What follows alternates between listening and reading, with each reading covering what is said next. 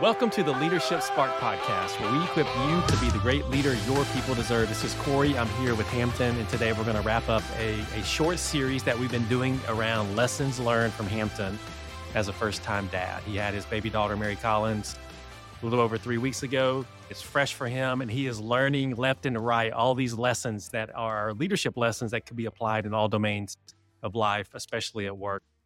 So we've talked about a couple up to this point. We're going to talk about a third one today, which is really a critical skill, kind of an art and a science that a leader can learn that will make them super effective at leading in whatever context they're in their life. So Hampton, why don't you unpack lesson number 3 of the leadership lessons that you've learned from being a new dad? Lesson number 3 that I had to embrace rather quickly is trim the fat. And this is talking about time management and prioritization. And we all know as leaders, this is extremely important. But think about it, when you're an individual contributor or when you're single or just married and don't have a kid, you don't have as much responsibility, and therefore there is more time that can be wasted, if you will. And so for me, I'm watching less TV. When I go to the gym, I'm making workouts more efficient.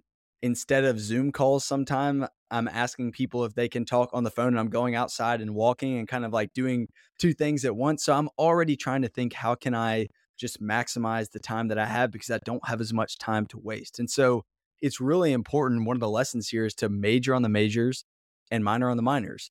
Now, there are certain things as a leader that you have absolutely got to prioritize.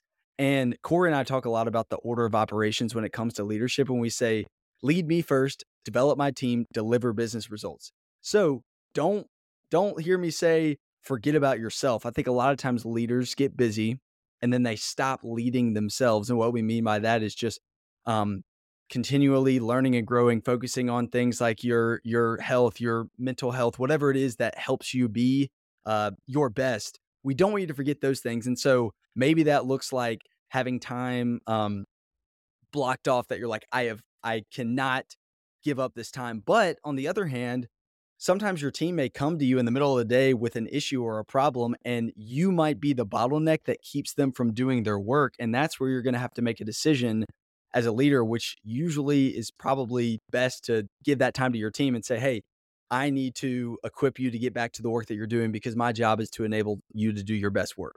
And so sometimes your days might get derailed. And I see a little smirk from Corey, because I can't tell you how many times myself or other people on the team peek around the corner like, hey, Corey, can you help us with this thing? And because Corey runs the show here at WildSpark. And so all that said, we have got to be mindful about how we spend our time. And that's something that I'm thinking about a lot as I'm a new dad, just because days can get derailed. And so again, there are certain things in my day that are non-negotiable that I am making time for, but I'm definitely getting rid of the things that are not adding value to my life and are taking up too much time.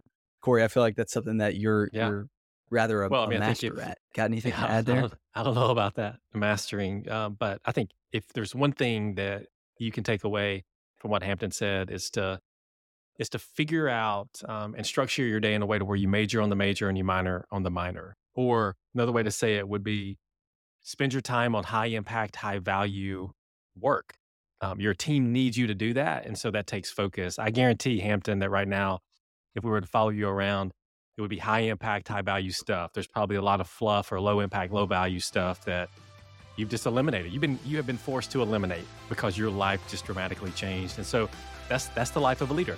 And so if you're out there, you're going through today, is just remember that. Major on the major, minor on the minor. If you do that, then that will set you up to be successful.